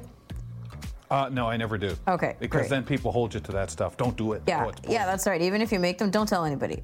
But That's right. I wanted to ask though, is there anything that you might pick up, like a hobby, or look into that collection that you've had and say, I might add to that this year? Any of that? Maybe spawned upon reflection? Or do the whole, I think I'll pick that back up. I think I'll get back into that. I think I'll collect more of, like the way you guys do with the reading books. But I know myself as an amateur radio operator, there's been those times where I haven't done a lot of it. I've really been out of it for a while now. But, years where I'd stop, just not do as much and say, I'm going to do more hamming this year. Okay, yeah, see, that's right. And the book thing you're talking about is when I've said I'm going to probably read like X amount of books this year, right? Like 1 book a month or 2 books a month or something like that. And maybe read more than what I've read last year. But again, that sounds like a resolution. It's sounding very resolution. Well, at least read Harry Potter 2 or 3 more times. 2 or 3 times right? A month. Yeah, that'll make it happen for sure. But the reason why we bring this up is because on Kelly and Ramya, we have a monthly collection segment, and this is on the second Tuesday of every month. And we explore the things that you're collecting and sometimes the hobbies that you've picked up as well. But especially with the collections, we love the sentiments and reasons and memories and stories behind them. Karen McGee is our guest for today, and she is going to talk to us about her children's book collection. Karen, welcome. Hi, guys. Happy New Year. Happy New Year. Thank you. Thank you. And you have come on the show before. When we were Kelly and Company on AMI Audio Only, you've talked about, I want to say a gazillion, but at least a handful of collections that you already have. So can you remind us of some of those? I think I've talked about spoons, my spoon collection. Have I talked about the Toby mug collection? No. Not yet. Great. Take notes for next time. Yeah. That's what Rome is now jotting. Buffy, I think I've talked about Buffy comics. For sure. The retro video gaming. Yeah, I can check that off for mentioning Buffy for today. So, yeah, you're making it sound like I may hoard stuff, and I'm not saying I hoard stuff. These are valuable for our segments. Yeah, for your segments. Now, I was just going to say, there's that level of just filling content. Well, no, it's a little beyond that. It's valuable content. It is, because whenever we get talking, and even if I think like, geez, I don't really know if I have much to lend to Buffy, but I think back to when my mother watched it. We had a great conversation in that aspect, just because, and of course the books, just the way that people, I find, collect things so fascinating. What are they going to do with it? How are they going to store it? What do you have on tap for us today? So we mentioned children's books. So these are not necessarily picture books for kids. We're talking Nancy Drew and Lucy Maud Montgomery. And we're talking books as old as I can find. So I'm holding up here one of the Nancy Drew books, and it's got a silhouette of Nancy Drew with her microscope. And this is the message in the hollow oak. But what's unique about them is I think a lot of people are used to the ones that have the yellow covers that have the picture on them. This is a blue cloth cover, and it smells like an old book. And there's a name for, there's a name for when it smells like an old book? Oh. It's bibliosmia. And that's the smell of the paper sort of starting to disintegrate. And as I take a sniff, but there's that smell, right? You walk in a library. I love that smell. So do I. So there's nothing like holding a book. These books, I used to read them like they were going out of style, whether it was from the library or when I would beg my mother, can we buy one when we go to Kmart? They were my favorite Christmas present was books. It's still getting books for Christmas. I have boxes of Nancy Drew books in the basement. And I did look up on eBay what these would sell for, some of them. So I've got ones that are from 1946 and on. So Nancy Drew started in 1930. There was a pseudonym for the writer. His name, the guy who came up with the ideas, was Edward Stratemeyer, and his daughter helped come up with some of the outlines of the books. But they were started to be written by a Mildred Wurst Barron. And so they started off as a 16-year-old detective. And she actually, they aged her in the 1950s up to 18. So I have 2 books here. I have one that's The Hidden Staircase, and it's one that's from 1946 or past. And I have one of the yellow-covered ones. Same title, same story, totally different writing. The chapters are different. So what happens, it has the same result at the end. Nancy solves the mystery. I mean, I don't want to spoil any of the books for you, but Nancy always solves the mystery. But I can remember as a kid, like, finding out there was a same story, same book, same title, different story, and that blew my mind. So I started to collect what they call the blue cover ones as opposed to the picture ones. I would read these with my nightlight when I was a child, far later into the night than I was supposed to. As I sit and listen, I can hear my mother's go, "Karen, go to bed." Yeah, I'm in bed, but lying in front of like the nightlight with the book open reading. I could devour these books like no tomorrow, and I'd reread them. They're like old friends. Mm-hmm.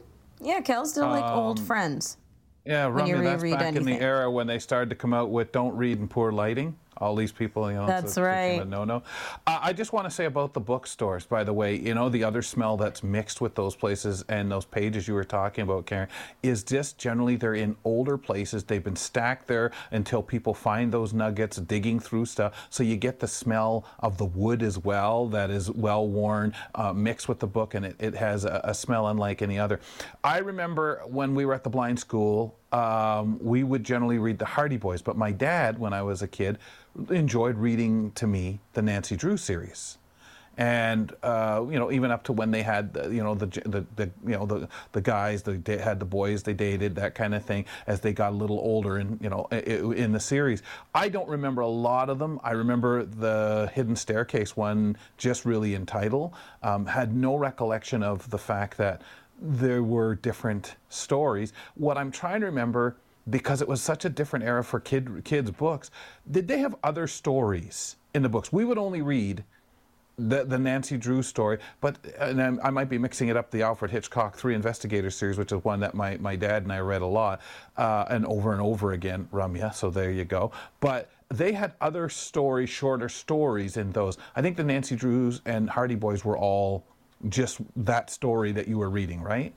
They were all from the same publisher, Gossip and Duncan. I'd have to open the book to look it up, I believe. And they were all written with the same idea. The Hardy Boys, the Bobbsey twins. There was Trixie Belden as part of that as well. I don't remember if Cherry Ames, the student nurse, was part of that series as well, but they were all written by like pseudonyms. There was no real Franklin W. Dixon, I believe, was the Hardy Boy author. I've actually got some of those. I didn't pull them out of the storage for this. And it's one story a book, but it's all like Nancy and her They're friends. almost like spin-offs, weren't they? Like not necessarily connected, but they were Hardy Boys and Nancy Drew. There was some kind of connection between the two. They were in the almost same like universe. they created, right? Okay. Right. I want to say the same universe. I'm using air quotes. Yeah. The WB, is it WB? Is that still around? One of the networks has put out a series, a Nancy Drew series and a Hardy Boy series, and they'll like interact occasionally in it. It's much darker, not children's series, I would say, that they have on. It's I was a little shocked when I watched the first episode and then immediately. But the 70s Hardy Boys were a little like that too, weren't they? A bit darker with Sean Cassidy or David? I get them mixed up. One of the Cassidys, right? One of the Cassidys. I can't remember which one. I can remember watching that once in a while too. But they've had movies, like there was a movie in the 1940s with Nancy Drew. Like they'll catch it on the Turner Classic Movies, will play it once in a while. She was a cultural icon. I mean, it was a young woman doing things like she would go on trips by herself, and which is why they actually aged her in the 50s, aged her up to 18. She started off being 16 because the publishers decided that 16-year-old girls wouldn't be allowed to drive around the car and go on vacations to places like Scotland and California. Well then, a roadster. Without their parents. Yeah, a roadster. She drove in a roadster, right? A roadster. And I guess now there's ones that came out in the 90s where she's got like credit cards left, right, and center, and cell phones, and wow. And but it's a classic character that has, you know, started these in the 1930s, and she's still in pop culture today. So you can't go wrong with that. No, and they had to upgrade her, of course, with the times. But you said you were collecting the blue covers. So how many of these do you have? You said boxes and boxes. I'd say more than 40. And I find them at flea markets. Their value, like I said, look on eBay, their value is anywhere from $5 to $45 a book, depending on the year and the condition of it. Yeah. So like some of the ones I have are actually... Go ahead. What I find interesting too is, of course, I'm a fan of all that old stuff, Mike Hammer and all the detective things like that.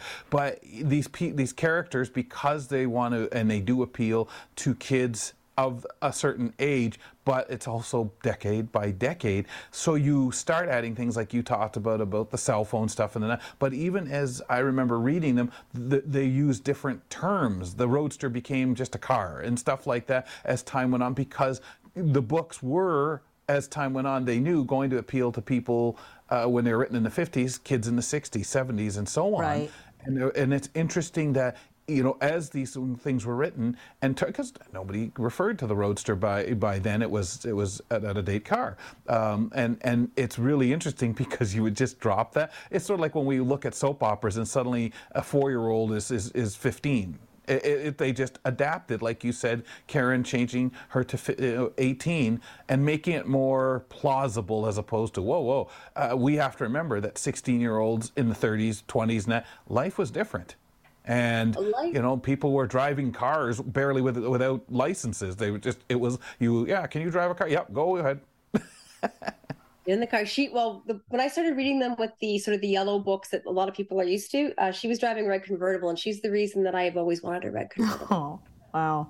So any other books other than the Nancy Drews, the Hardy Boys? You said Ellen Montgomery. You were collecting her. Lucy Maud Montgomery. You can't go wrong with Anne of Green Gables. Mm-hmm. And I think last year for Christmas, not this past year, but the year before, I read one of the Christmas stories. My mom got me the love for this. These books used to sit on my grandmother's bookshelf. They belonged, like one of them here. So these are from the late 1930s. One's from 1937. I think it was originally published in the early 30s. I don't know if you can see it, but it says To Gilbert, Christmas 1937. That was my great uncle. So these have been passed down to me. Oh, wow. That was my point with collecting the Nancy Drew books too. Is I was hoping to have books to pass down to my children. I've never been able to have children. I'm hoping my youngest niece now will have an interest in these. And this one here, which is Anne of the Island, that's my mom's sort of grade school signature in there. My mom passed away in 2009, so I treasure this because it has her signature. And again, they're the cloth covered books with that smell. And there's a little bit of there's the texture, like the edges of the books aren't even, and there's a word for that which I totally forgot and I can't remember. Deckled. They're deckled edges, so there's a little bit of roughness to them. I also have some that my brother gave me for Christmas one year, and my brother was a university student, and he found them at a flea market, and that is still one of my favorite Christmas gifts. Like ones I didn't have for my collection, some Lucy Maud Montgomery books. Yeah. Wow. But the old, like not the new ones. Like I've got them in paperback to read when I'm going to be like traveling or something. If I lose them, I don't care. I've got them on my phone. I guess I'm still a child at heart, maybe. I just love to read. And nostalgic. I think that the nostalgia. No, and talking to you reminds me. I think that's it, Ramya. Yeah. The nostalgia of the family too that have given you, or you, like in my case, read along with. Because for me, like I don't collect books. I've never been able to read, well enough with physical books that I was collecting them. But my mom has bookshelves and bookshelves and bookshelves of so many books. And we could have a collection segment with her because she could talk about all the sentimentality that she has with her books and things that she's brought here to Canada from Sri Lanka and gifted books. And like you're saying, something that has a signature or a note from someone who's passed away that she's like, that's why I love this. So it's so beautiful that you keep all these. But I'm curious, do you know what your oldest book is?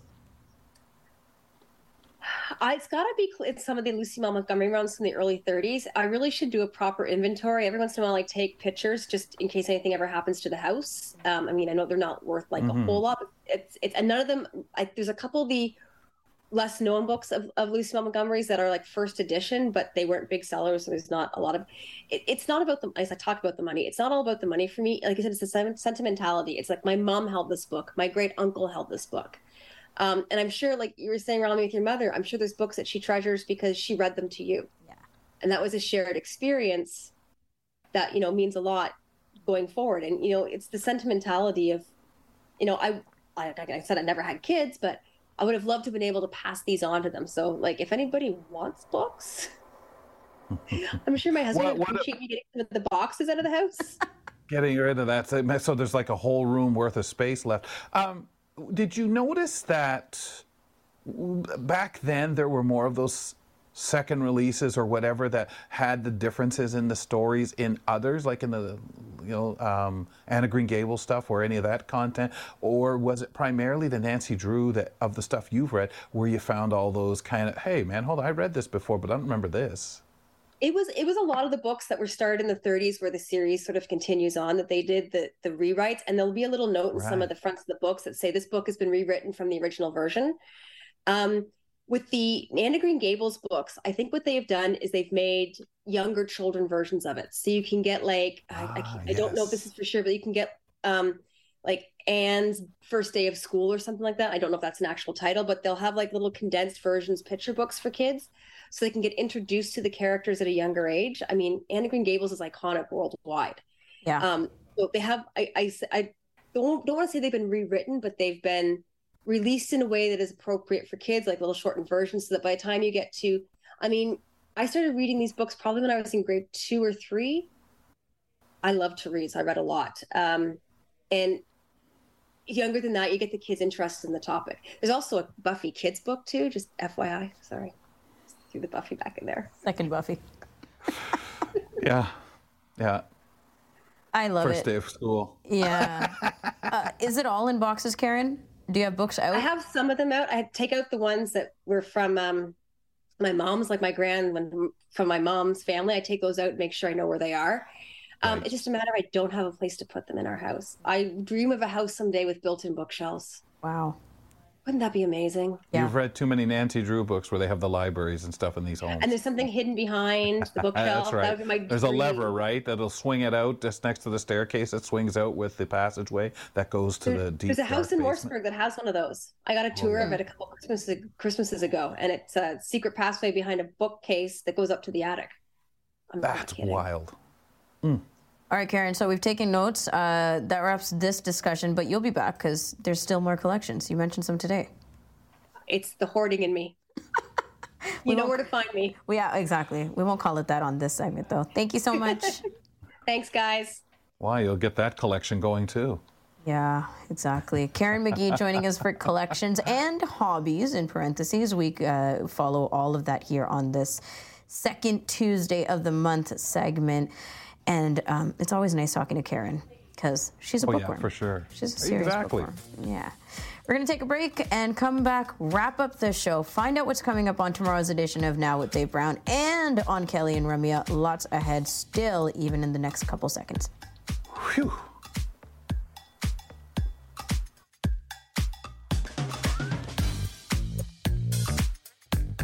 We'll be back with more of Kelly and Ramya after this short break.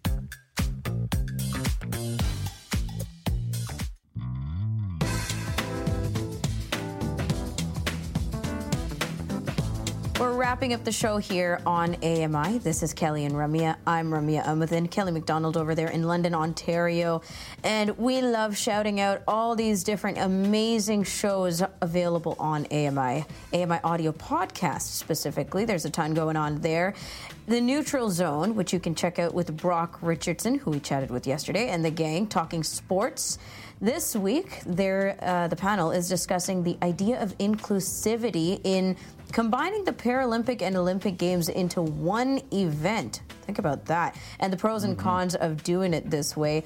So I wonder what they got to say about it. You can check it out on the Neutral Zone. Airs Tuesdays at 11 a.m. Eastern on AMI Audio, so just a bit earlier today. But of course, if you missed it, you can check out the podcast and the video podcast available on YouTube. Now, speaking of podcasts, you can reflect on Kelly and Ramya by visiting your favorite podcast platform as well and checking out our content. Kelly, any reflections from today that people can check out? Oh, good heavens. You know, I always love collections hobbies because I love learning and hearing about stuff. And especially since it's not something you're into, so it's almost like, well, sell me on it. Tell me about it.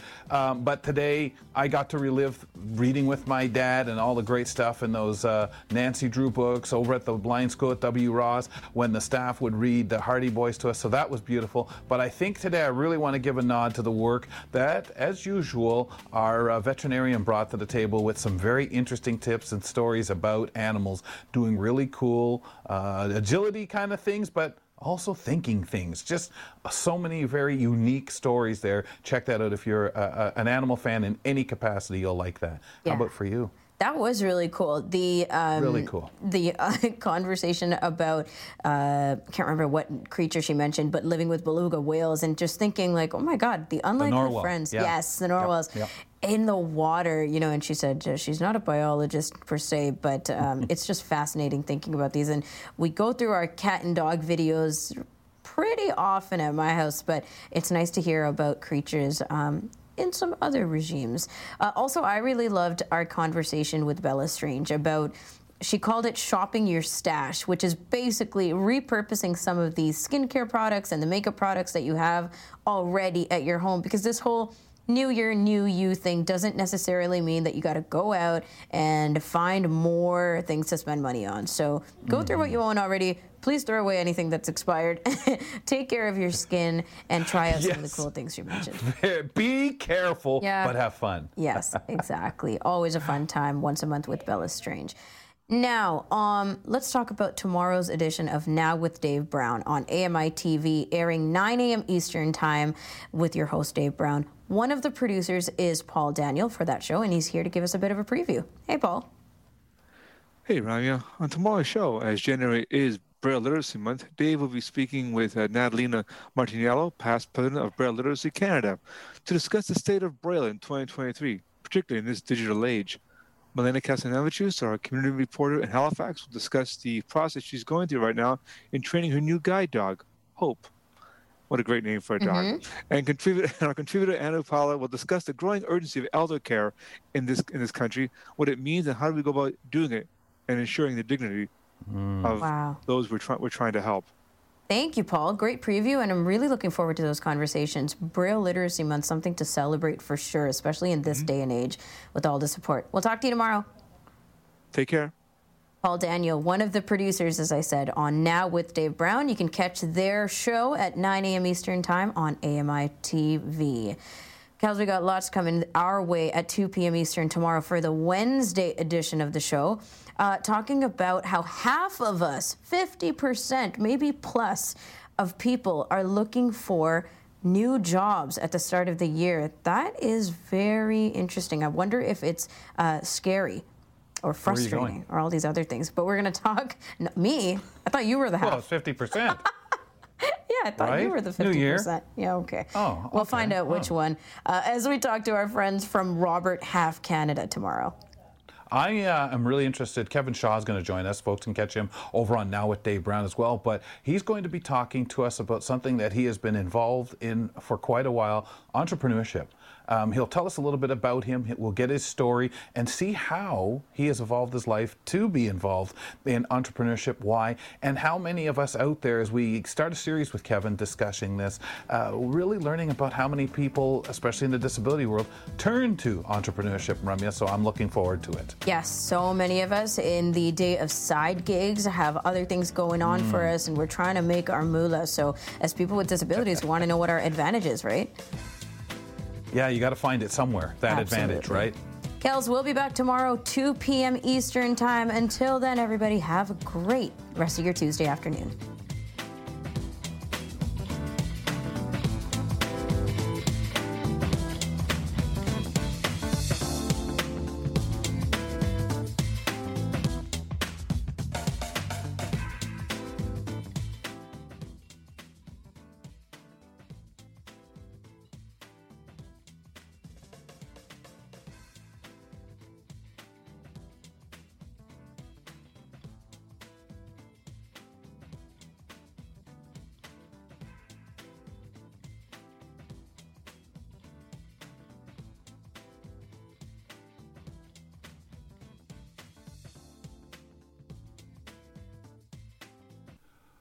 Well, on Monday, we hit the ground running.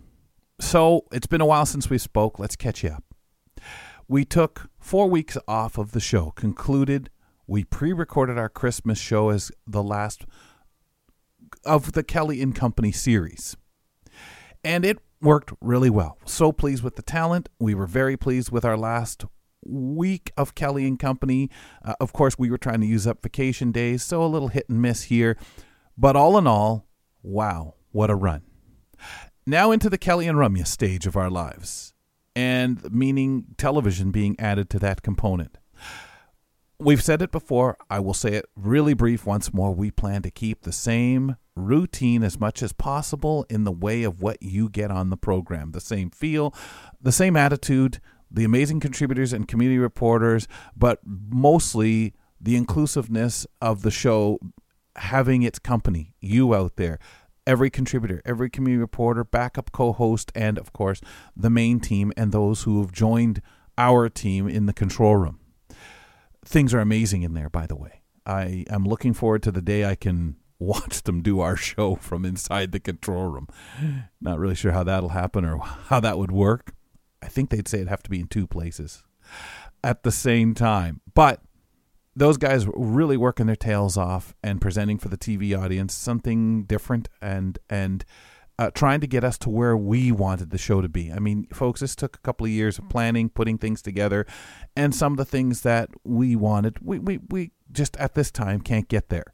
And maybe some of you noticed, maybe you don't, because our main goal was to keep the main Kelly and Company show as Kelly and Ramya all the same. Changing the name, rebranding the show, and having new toys to play with if we could. Yeah, doing the show from our homes, but having that beautiful space at AMI when one of us is there or one of our contributors or guests want to be in the studio and we can get them in there.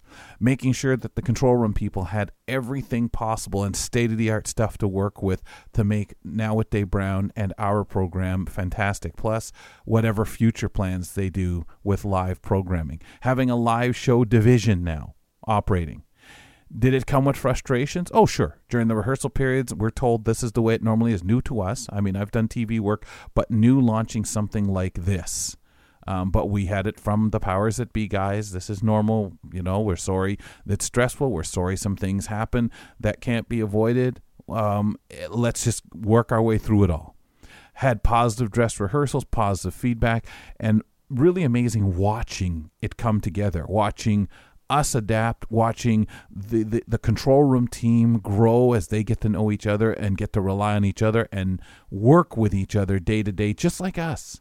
That team getting better and better, stronger and stronger, and just really awe-inspiring. And like I say, a wonderful thing to watch. So we move into the chapter. Day one went really well, we felt. I don't really know what our expectation was except to get through the show and be happy with the product and feel that good show feeling. You can't feel that every day. You're never going to have it, no matter how long you're doing it. Every day there's going to be, oh man, I could have done that better. Oh, I wish that hadn't happened to us. But hopefully to you out there enjoying the program as a podcast, that it feels the same. If you catch us live or one of the repeats on TV or on AMI audio, which we are blessed to be carried on both, hopefully it feels the same to you and growing and getting better. Thank you for being with us. Hi, I'm Red Sail, inviting you to download the latest episode of My Life in Books, where internationally acclaimed authors discuss their lives, their work, and 3 books that have resonated with them. That's My Life in Books, available wherever you get your AMI podcasts.